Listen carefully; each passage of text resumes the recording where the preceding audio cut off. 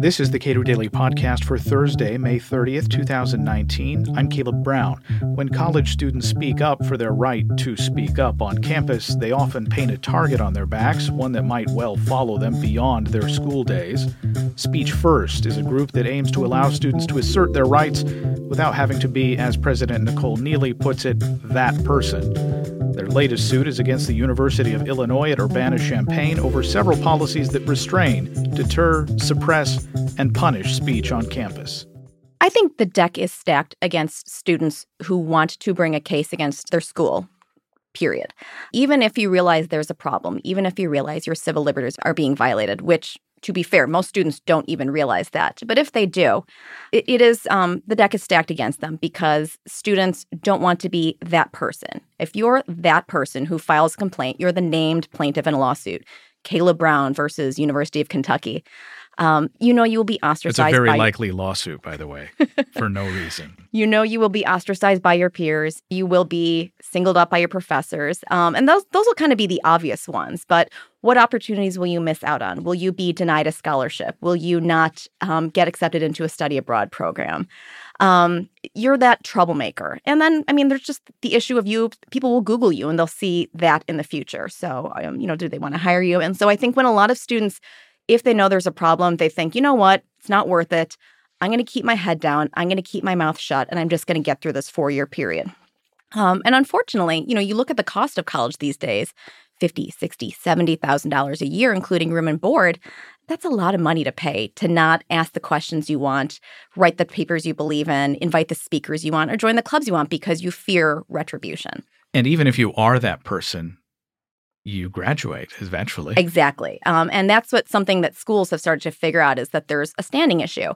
If a student graduates, is kicked out, is thrown out, then the courts say that the harm has gone away and the issue is moot, and the courts will throw the case out. And so even if a student figures out what's going on, they're almost always a junior or senior, and then they're not around for very long. And schools have figured that out, and what they do is they run the clock out. They will delay, they will appeal, they will drag their feet, and then students will graduate. And that's why what we do is Speech First. We're structured in a way that as long as we always have a member who is enrolled at the school, our harm is ongoing. And so the schools are not able to run the clock out on our cases. As you note or have noted before we started recording, the support for the First Amendment as a broad principle, as a constitutional requirement, especially at public universities in the United States, among professors, it's not as strong as we would hope.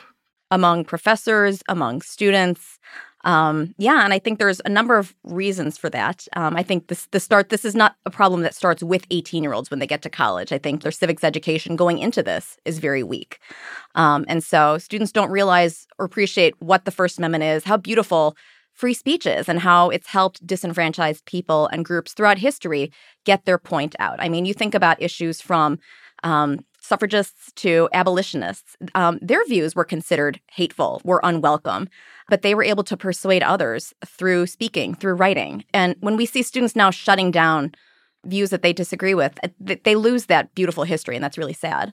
So strategically, your organization becomes the plaintiff among and representing the members of your organization. How does that work? Sure. And so, we are a membership organization. So we file our cases as Speech First versus a school instead of being Caleb Brown versus a school. That means I get the hate mail, not them. We're able to protect the students' anonymity because, frankly, they don't want to be that person.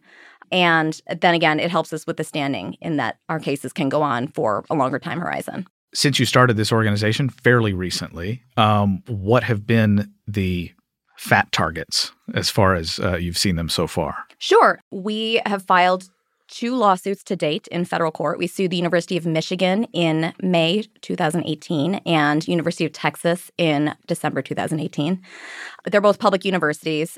Public universities are state actors. They're bound to uphold the First Amendment. And we believe that they have policies in the books that are substantially chilling student speech and expression. They have policies that are designed to deter, suppress, and discourage students from expressing themselves on issues of the day. political speech, religious speech. And unfortunately, they're not able to do that. They shouldn't be, and we want them to stop picking winners and losers. Okay, so for a college student who may be listening, and perhaps they do or they may not have some issue at their university, what's the quickest way for them to get involved or become aware of what's going on at their school or other schools? Sure. I mean, there are a ton of good groups out there. And that's the sad thing is I would like to work myself out of a job. But there are great groups out there like FIRE, like Alliance Defending Freedom. Speech First is pretty new, as you alluded to, that keep an eye on what's going on campus. We pay attention to what's going on in the news cycle, but I largely hear about cases from my members. My students will contact me and they'll say, hey, this happened to me on campus.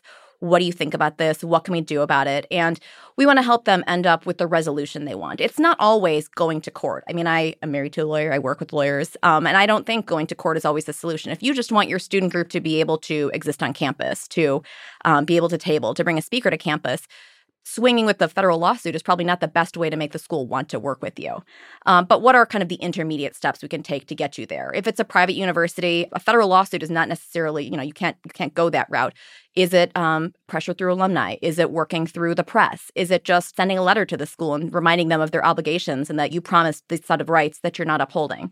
And if we need to, we can sue, and we do. So who have you sued so far, and how have those been resolved so far? Sure. We sued the University of Michigan and the University of Texas. The University of Michigan is currently before the Sixth Circuit. We had a hearing in that case on May 2nd. And the University of Texas case, we asked for a preliminary injunction, and that is currently before the district court. And so we will hopefully hear from them pretty soon. You have another suit that you have just filed. What are the terms of that one? Sure. So that our latest case is against the University of Illinois at Urbana-Champaign, which is my alma mater. And we, again, allege that this school has substantially chilled student speech and expression through 4 bad policies they have on their books. The first is they have a prior approval process for political flyering related to non-campus elections. So you think mayor, president, local congressman. You have to have those flyers approved by the administration. They have a bias assessment response team. Bias response teams are an increasingly common tool used by universities. What is that? Bias response teams are a system where students can report speech of their fellow classmates or sometimes of professors or staff, usually through, and University of Illinois has it, as does University of Michigan and University of Texas, an online portal where you can actually report this. You can do so anonymously, and it can be speech or actions that have taken place on campus, off campus, online, in another city if you were maybe on spring break or doing a study abroad program. And so it's pretty creepy. It's fairly Orwellian. And how have they been applied? The University of Illinois has an extremely exhaustive annual report that they put out every year of the different incidents that they classify as bias incidents that take place on or off campus. So it's anything from students expressing support for their former mascot, Chief Illiniwek, up through to support for the state of Israel, opposition to the state of Israel, issues of marriage, issues of gender.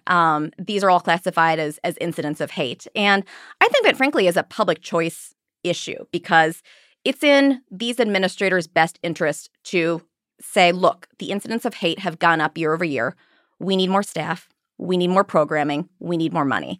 And that's actually what's happened. You look at reports from 2014, 2015, it's gone up. It's almost doubled in 5 years. And so, yeah, they are doing a lot more programming. And they're looking at incidents. Sadly, I mean, because a lot of the incidents that they're looking at are speech related, you might not like it, but you can't prevent it. And you can't try and discourage. And I think, frankly, it's impossible to have a system where students anonymously report speech of their fellow classmates and not chill speech. If you can get in trouble for pretty much anything at any time, out of an abundance of caution, most students will not. Because what happens after you've been reported, let's say I anonymously report you, you will get an email from the dean of students. You will be asked to come in for a meeting. And Some schools say that this is a voluntary process. I think, frankly, that ignores the power dynamic between a student and their administration. If you get an email from the dean of students saying, come in, I think very few students will have the wherewithal to say, you know what, is this voluntary? I don't think so, because what's going to happen to you? I mean, there is the seen and there is the unseen. What ways will this go on your record? Will this, will this be held against you in some future iteration of your life on campus? And so students are scared, and so they just don't speak. So to the extent that students aren't speaking, but they would like an advocate, what do they have to do to join your organization? Sure. It's very easy. They can go to our website, speechfirst.org. There's a box where they can send us a note. They don't even have to be a member to join. We're happy to take phone calls, take their emails, and figure out what's going on and if that's how we can help them to express themselves. Because there are student groups, right, that go out and they want to provoke a fight. They want to get on the news. They want to have a great law school admission essay. Those are not necessarily the students that I am looking for. The ones I'm looking for are ones who have closely held beliefs that they are scared they will be persecuted for. If you want to talk about a religious or a political issue and you believe that your school will discipline you for that, that's unacceptable. Nicole Neily is president and founder of Speech First. Subscribe to the Cato Daily Podcast wherever you get your podcasts and follow us on Twitter @Cato Podcast.